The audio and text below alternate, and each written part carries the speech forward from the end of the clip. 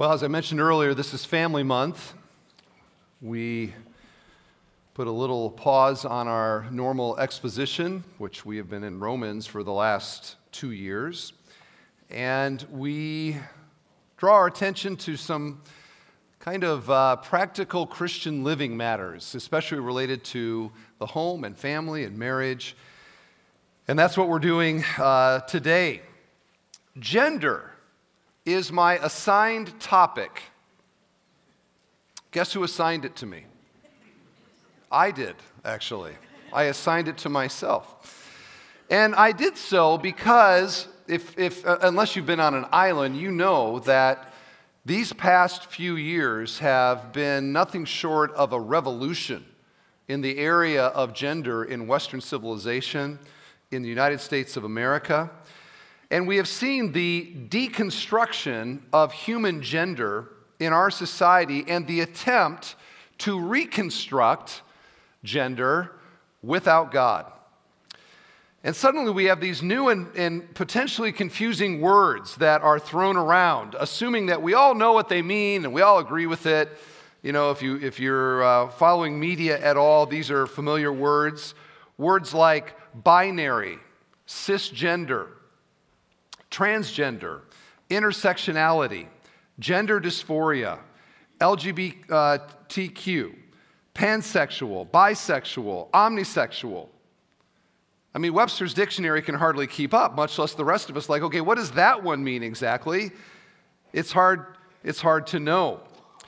And you might say, well, but really, isn't this kind of an academic discussion that's happening in the hallowed halls of higher education? No. This is very much in the world around us and in the schools around us and in the homes around us. To give you an idea of how much this is a part of our life now, I recently was online and I was buying tickets on American Airlines. And I was filling out the form and I get to the place where it says gender. And I click the little pop-down window, and I had 3 options. I could pick male, I could pick female, or I could pick non-binary. There's a new word for you, if you didn't know that one. Non-binary. Did you know that Facebook allows you, when you sign up, you have 71 different gender options that you can pick? So Mark Zuckerberg says there's 71. I think that number is in flux regularly.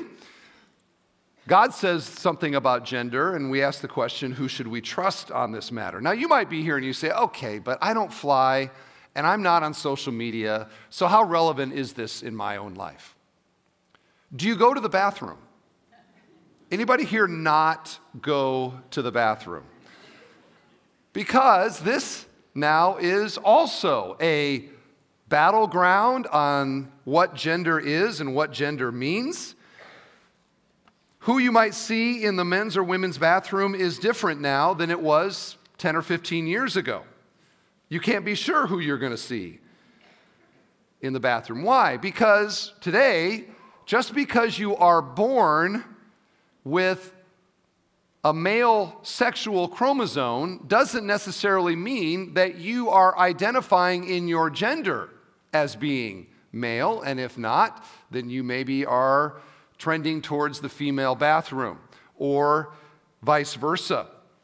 This reality led our church lawyers, you might remember a year ago or 2 now, they drafted a whole new section for the constitution of our church that now has a bathroom policy.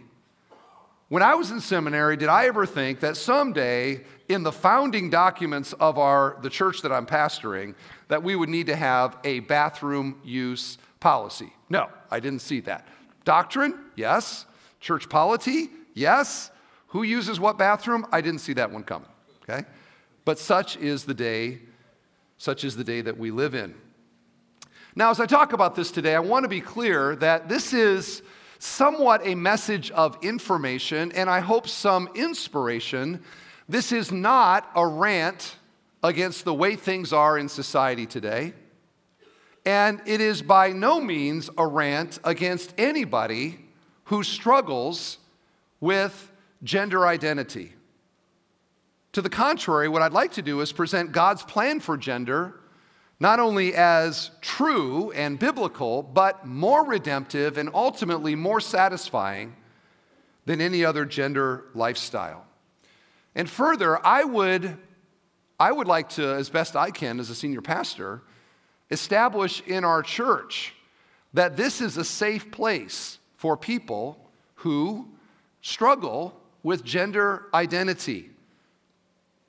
I think too many Christians, we have certain categories of sin or struggle that we say these are sort of acceptable and it's okay. And then we put struggles of sexuality, whether that be heterosexuality or otherwise, or gender in a sort of category, and we think to ourselves, now these are ones that we cannot tolerate. And what I want to say is just because that isn't your struggle doesn't give you or I the right to be the priest passing on the other side of the road because we see somebody over here struggling in this particular area, in this broken world that we live in. So if you happen to be a person here without any struggle, with any implication of the fall in any sort of way, would you please come forward because we would like to worship you right now. Seeing none, I'll move on. So here's what I want to do. I want to walk through God's plan for gender. What does the Bible tell us about God's plan for gender? I'd like to show how Jesus affirms that plan, and then deal with our culture's attempt to redefine gender and to show how Jesus doesn't redefine it, but he does ultimately redeem it. And so let's talk about the story of human gender. Where did human gender come from? Today, the argument is that it's a social construct. It's something that is just, we've kind of come up out of a patriarchal system, and it's not rooted in anything, and therefore it's up for debate and argument. What I am asking here now is, by gender, I don't simply mean gender sex, and by sex, I don't mean reproduction. I mean, where did those XY chromosomes come from? And where did the XX chromosome come from? And where did the correlating sexual plumbing, genitalia, come from? And we look in the Bible, and the Bible tells us where all of that aspect of who we are came from. And here it is. In Genesis 1, verse 27, it says this: "So God created man in his own image. In the image of God, he created him. Male and female, he created them." Now, this is one of the most important verses in all of the Bible, certainly, because it tells us so much about what it means to be a human being and God's purpose for us and how we live that out. And notice the emphasis here that human beings are created in the image of God. This is what gives us our inherent dignity and our inherent worth. This is what separates us from the animal world. We are not the same as them. We have a mind, we have emotions, we have a will, and perhaps most importantly, God placed within us a spiritual yearning. Human beings want to connect with something, somebody greater than ourselves, in a relationship that we would call worship. Now, our focus today is on how and why God chose to create us, notice, in his image, male and female. I mean, he could have made us pink and purple or, ice and water, or because he's God. He could do whatever he wanted. But in his sovereign will and purpose, he made us in his image, male and female. And notice that it is both male and female that reflect his image. It is somehow mysteriously male and female together that reflect the character of God. Both are in his image. Both male and female share the same human dignity, the same worth, therefore, derived from our Creator. Now, this is not to say that God is a sexual being, because he is not a sexual being. The Bible consistently uses male pronouns to associate with God, probably because of God's leadership and authority that would call for such. But somehow there is something about male and female that together reflect the fullness of who God is. And I would say that we should be glad about this, don't you think? I mean, let's just imagine that all God did was make males. That all there were in this world were men. The whole world, it would look and smell like a men's locker room. It would be terrible, wouldn't it? We should be glad, males. Are we glad that God made females? Oh, so glad. Amen to that. I won't ask the reverse on that question.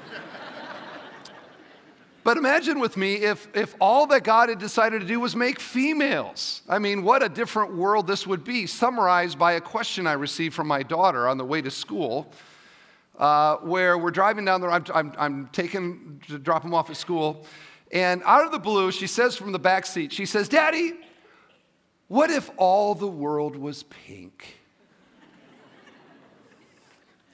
That thought has never crossed my mind, I got to say. But you make the world all female, and that's where things trend, I think. Now, critics would say I'm utilizing patriarchal stereotypes and even making those statements, and perhaps I am. But what we have to see in the text here is that human gender is a created reality by God. It is grounded in something. There is a basis for it. It is not a social construct, and it is God's idea and rooted in God's character. So therefore, it is divinely defined. It's kind of like marriage. Society can call marriage whatever it wants, but marriage, as God designed and defined, is defined by God. And gender, likewise, Professor so-and-so and, this person or whatever, they can say whatever they want to, but God is the one who says what is gender and what is male and female. Now you might say, okay, well, let me grant you the possibility that Genesis 1 is teaching that. But what if we're misunderstanding it?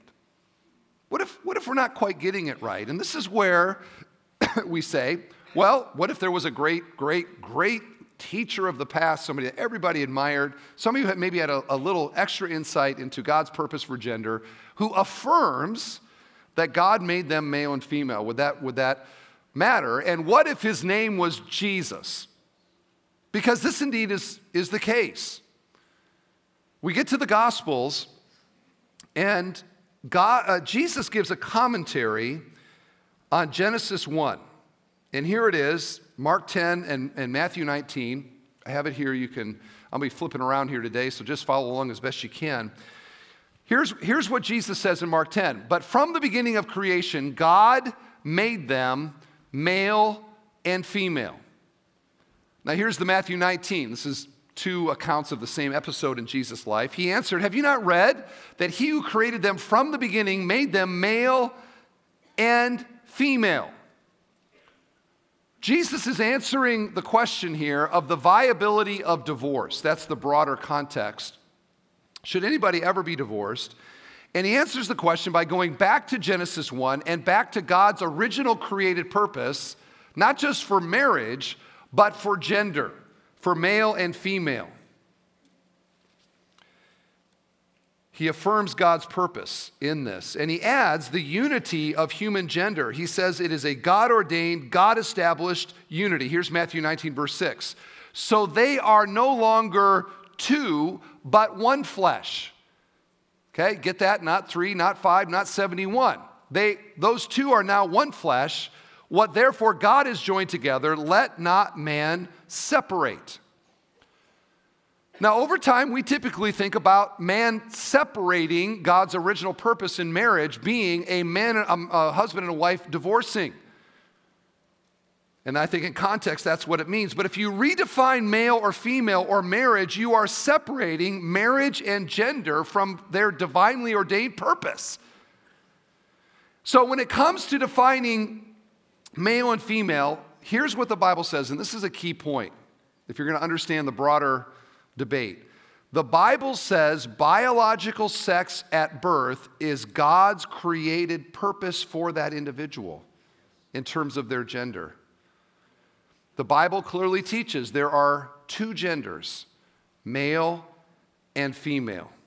Science tells us that God gives males XY chromosomes, and with very rare exceptions, rare people born without them, genitalia that corresponds to maleness.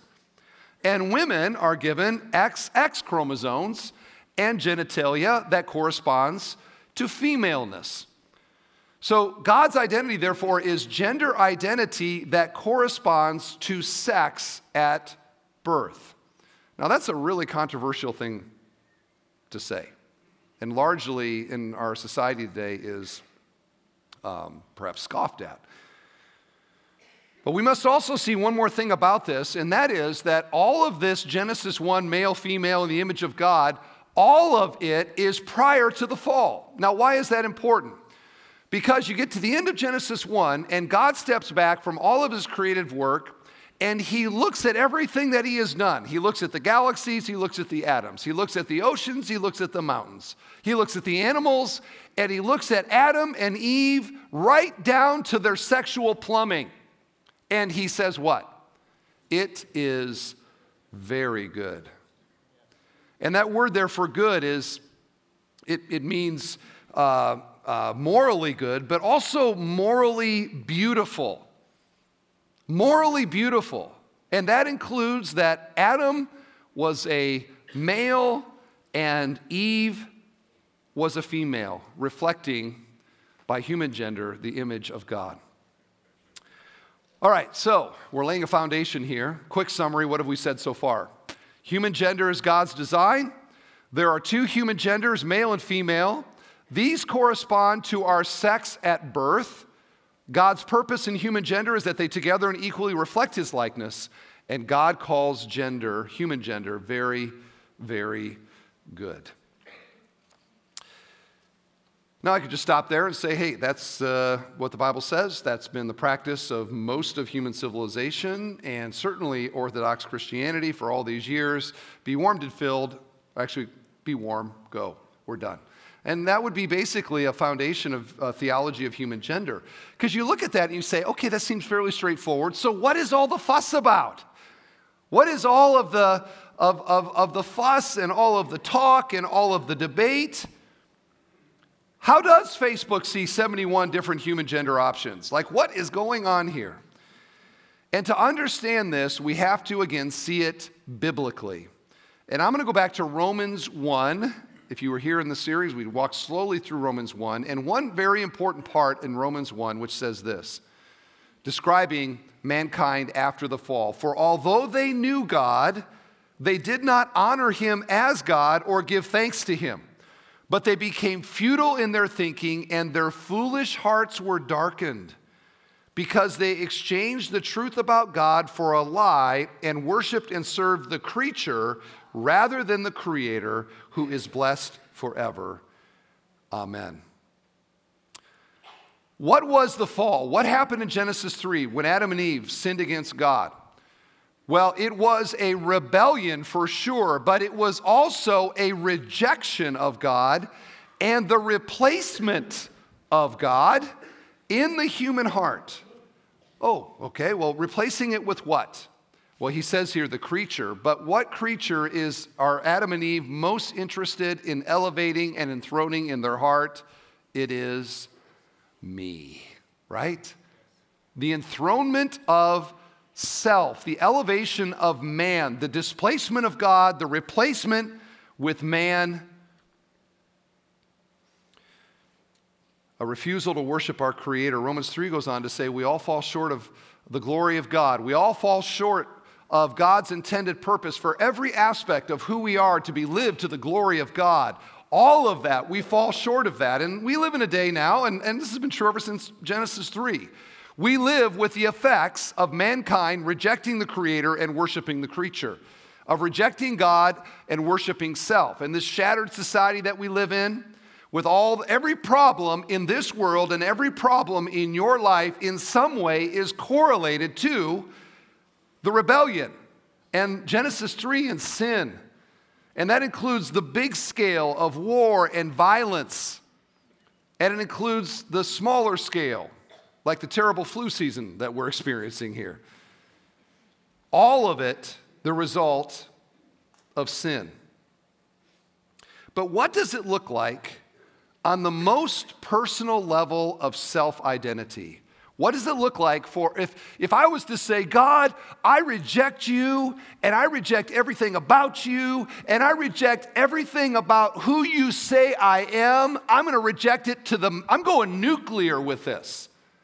What does that look like on the level of personal self-identity? What if we rejected male and female? He created them. What does that look like in society? But this is a difficult thing, because how do you reject something?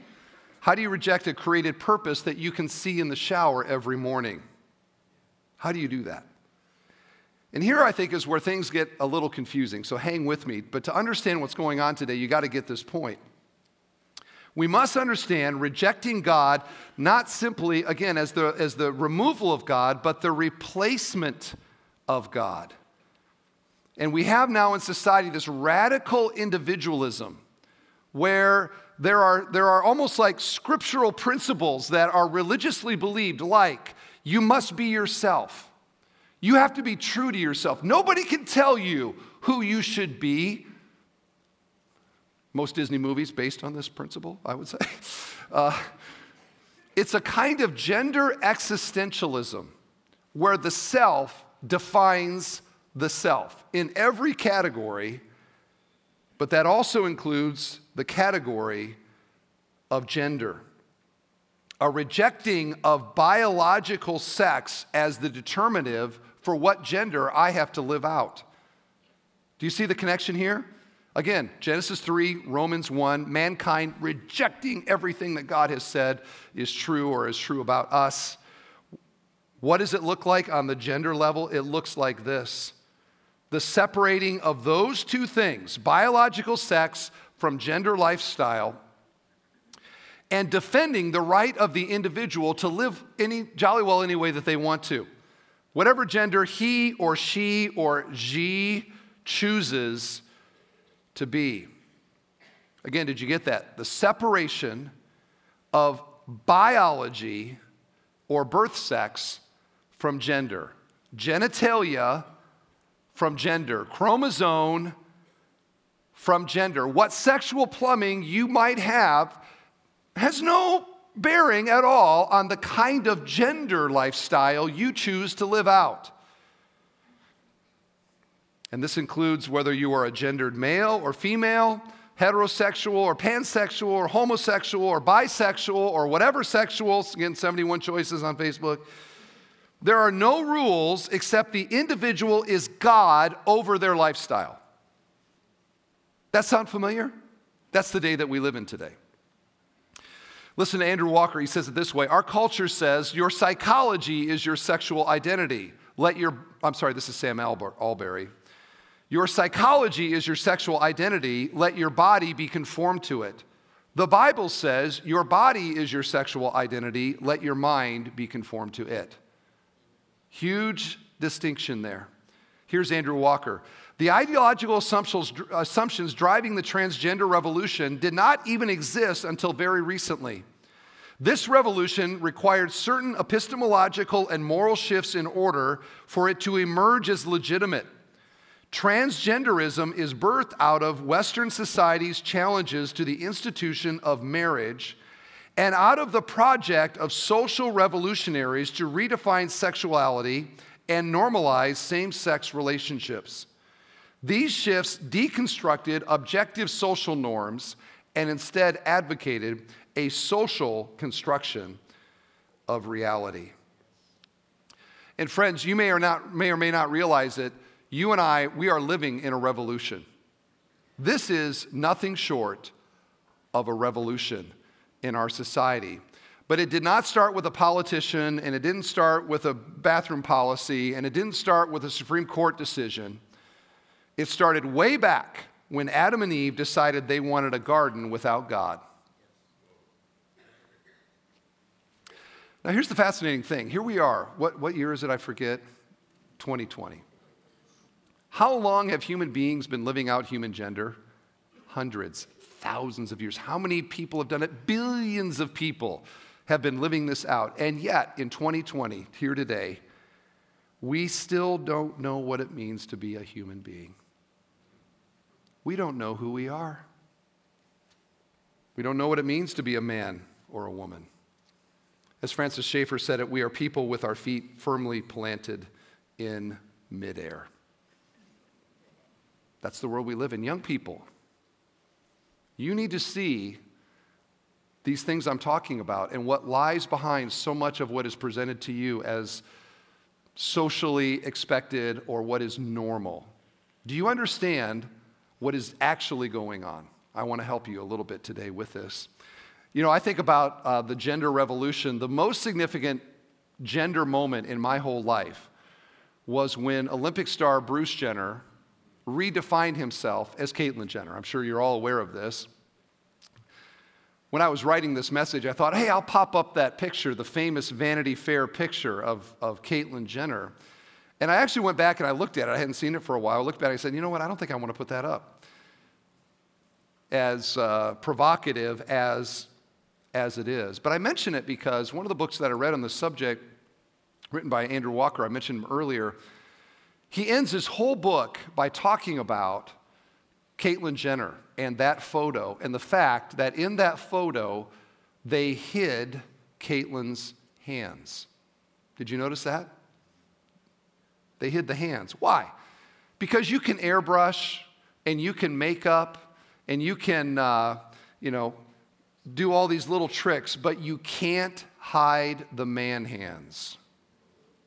And what he does is he suggests that picture itself is a picture of our society as a whole, that we're living in a day trying desperately to remake itself and to create a new reality apart from God's created purpose for us. And he suggests there that there's always reminders of God's purpose for us. Caitlyn's hands, a reminder of God's purposes. In a way, our society, it's like Jason Bourne. Like we suffer this kind of amnesia. We're not sure who we are. We're trying to figure out, who am I? We had these little flashbacks where we remember that we used to be something important, something great. We have these powerful capacities, but we're still searching for our identity. We don't know who we are. And fundamentally, this really is a question of authority. In fact, this question might determine how you feel about this message as you leave here today. Who is the authority on all these things? Is the Bible the authority? Is God's purpose the authority? Or do we just get to create our own reality and slap any label we want on whatever we come up with? Christopher Yuan is a Moody Bible professor. And if you know a little bit about his story, he's been very public with his struggle with same-sex attraction. Now teaches Bible at Moody, and it's been a wonderful story of redemption. I would love to get him here sometime. He writes this on this subject, on desiring God. Transgenderism is not exclusively a battle for what is male and female, but rather a battle for what is true and real. And that is so true and powerful. Like, what lies behind all of this? It's that question right there. And this is where I think Christian compassion and Christian love will win the day far more than condemnation. What do people that are struggling with gender identity need? And by the way, what does that mean? This is gender dysphoria. This is a common word, gender dysphoria or gender, I don't know if dysphoria, confusion maybe would be a way to say it. It is when who you are on the outside biologically is different than who you see or believe yourself to be in terms of gender on the inside. That is gender dysphoria. Can you imagine how hard that would be? Talk about a hard way to live when there is this dissonance between those two things. And this is a very real struggle that people have. And I ask the question, are those feelings necessarily sin? When I have that feeling or I have that dysphoria, is that sin? Personally, I don't think so. Any more than I would want to say, other feelings that we have post-fall that we struggle with, fear, worry, etc. Dysphoria is a very difficult and painful experience. And just because it's different than the struggle that you have or I have, doesn't mean that we should reject people who are struggling in this way. God's plan for all our brokenness is not rejection, but is redemption. And that really is how I want to conclude my message today, is to talk about how do we redeem this? What is for our church in the years ahead? This is not going away, okay? This isn't one where we go, go away. Oh, now it's no. This is here forever, in my opinion. How do we as a church function in a society where gender is as it is? I have some suggestions. Number one, we need to know and understand the terms. Okay? Need to know and understand the terms. And to that end, I want to define some of the common terms. If you watch, the news, or you watch or listen to talk radio or whatever, you're going to hear all these things. So here's a very quick tutorial on some very common words. So we begin with gender dysphoria. What is gender dysphoria? It is dissonance between my biological sex and my psychological gender. Who I am on the outside and who I think I am gender-wise on the inside. Secondly, binary. Okay, if you're going to buy tickets on American Airlines, here's a word you're going to need to understand. Binary or cisgender, this is a person whose biological sex is the same as their gender identity. Okay, so in a way, we would say this is a more biblical position, although perhaps cisgender we wouldn't want to refer because it sort of validates other gender positions. Transgender, a person who expresses a different gender than their biological sex. And there are 700,000 people like this in the United States of America, transgender. Okay, here's a big one, especially in politics right now. LBGTQ.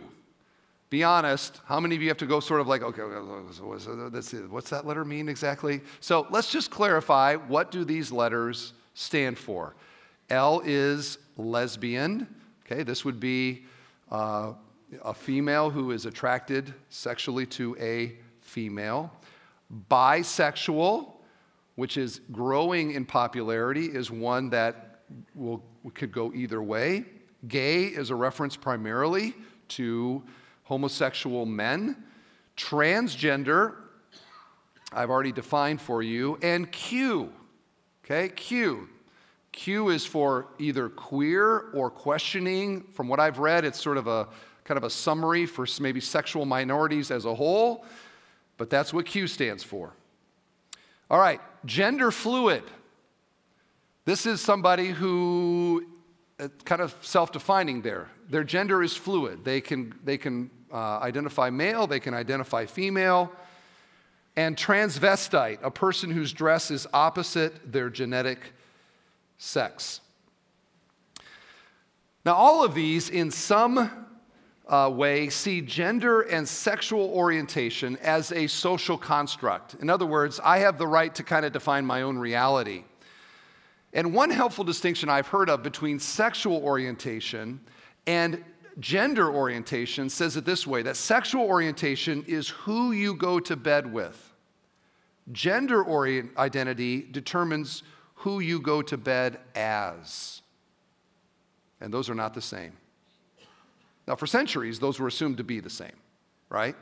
And if maybe you've been in a bubble for the last 15 years, you're sitting here right now going, why are we talking about these things in church? It's because this is the world that we live in.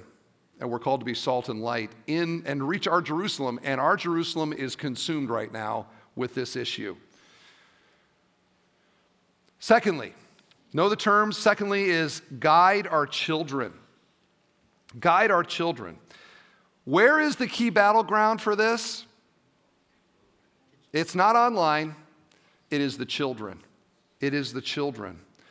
In the news, you hear this all the time. There's some child somewhere that is pondering. They wake up one day and they think, maybe I'm not a male like my biology is. I think maybe I'm a female.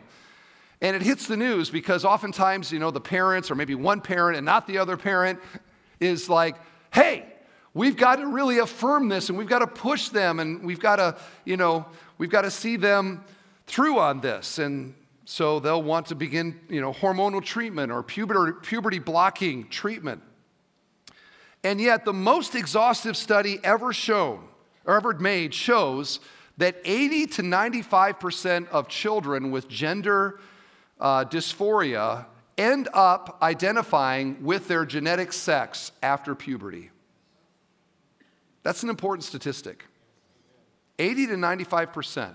You give it time, you let the pituitary gland do its thing, and most will end up identifying with their genetic sex. I suspect the reason that the transgender community in particular wants immediate treatment on any child that maybe is questioning is they want an ideological victory. Child by child, they want a victory. And therefore, we need to teach our children what it means to be a boy and what it means to be a girl. And this doesn't mean, by the way, the stereotypes that boys do guns and football and, girls, it's dolls and Pinkalicious. No, that's not the key thing here. What does it mean to be a boy becoming a man? It means boys that are learning to lead and love as servants and protectors of females and relating to them in a healthy way. What does it mean to be a girl? It is girls learning to relate in feminine ways to dad and to boys while becoming godly young women. Parents, grandparents, gone are the days where you just sort of thought they'd get it over time. This has to be talked about and taught. And to that end, one little resource that came out recently that we've read to our girls, I'll just put this out for you, is this little book, God Made Boys and Girls, Helping Children Understand the Gift of Gender. You might want to check this out. I think we're going to maybe in the future have some of these in the bookstore. But talk about it. Talk about it. Teach them. Model it, by the way. Guide our children. Third, as a church, I want to call us to love those that are hurting and struggling with gender confusion. We have a saying around here, we say amongst the leadership, we say it this way: if we have to err on any side, we want to err on the side of love. That applies to a lot of things, but I think it has great application with people struggling not just with gender, but with same-sex attraction or with the brokenness of some past gender sexual sin. Where do they go for redemption? Where do they go for help? I would love for them to turn to the Church of Jesus Christ, and specifically to our church. Now let me address a question. This is a hot potato question. Should we address an individual who is transgendered by their preferred gender pronoun? I'll let you think about that a second, and I'm going to tell you what I think. Because personally, I think that we should by their preferred pronoun. And the reason that I say this is that in this category, there is the air war and there is the ground war. And the air war is the church as the pillar and foundation of the truth, and the church standing up for what the Bible teaches about what gender should be and all the rest. That is the big ideological, theological, cultural, and even political battle for which Christians, we are called to be courageous and to stand for the truth. But the person that you are working with or living next to, that is not the air war. That is the ground war. That is not about the big ideological struggle. This is about a person and a relationship. They are simply living their life, and not all struggle, but many do in this area. One study says this, that after a sex change operation, an individual is 20 times more likely to commit suicide. 20 times. So if we can look past the ideological thing and see a person, talk about a hard struggle. Think of the years of the struggle. This is a person who has experienced tremendous pain and is hurting. And your relationship with them is not a battleground, it's a relationship. And I would recommend you calling them by whatever they want you to call them by. Take a deep breath, it'll be okay, all right?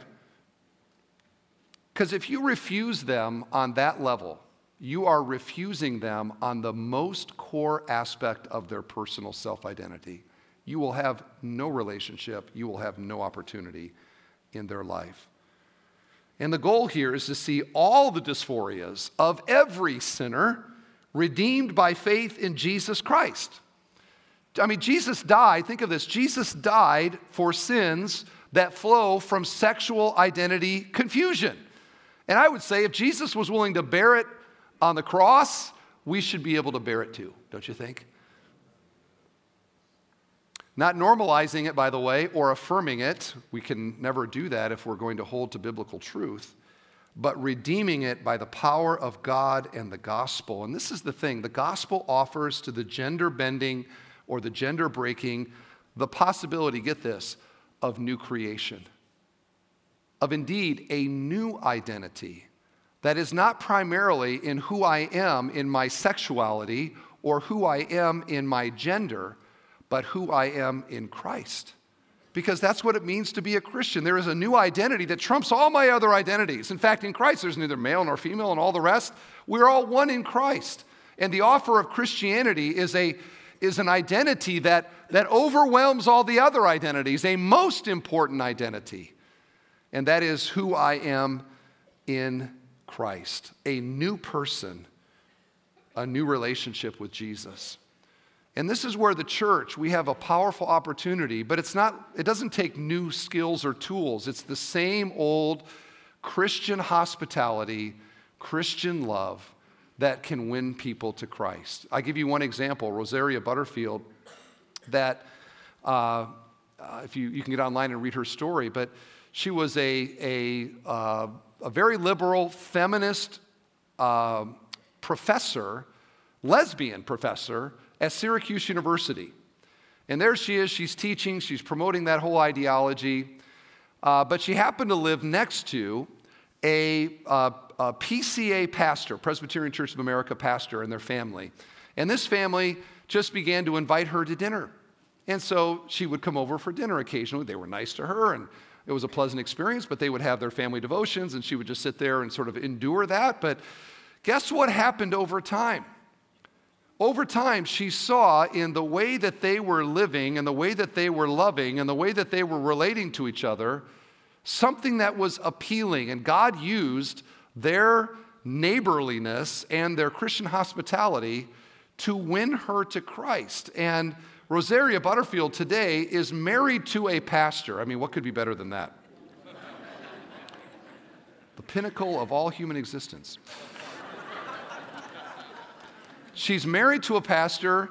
She writes a lot. She's written books and speaks all over the country. God's using her in tremendous ways. Out of a lesbian, feminist, university setting and into an identity with Jesus Christ. Would that we would be that sort of church, and that all of us individually in all our places as we connect with people going through all kinds of manner of dysphoria and pain and brokenness, where we love them, we're neighborly to them, and we live out our faith before them, which is a better way to live because it's the way that God ordained. Todd Wagner, when we meet somebody who is struggling, we meet ourselves, and we should lovingly point them toward the same truth we'd want them to leverage for our encouragement. That especially includes the truth that making choices against God's word won't bring ultimate joy, peace, or fullness of life. And this really is kind of correlative to my last point, which is light it up, church. Light it up. Our greatest offense in this struggle is to display the beauty of God's plan for human gender.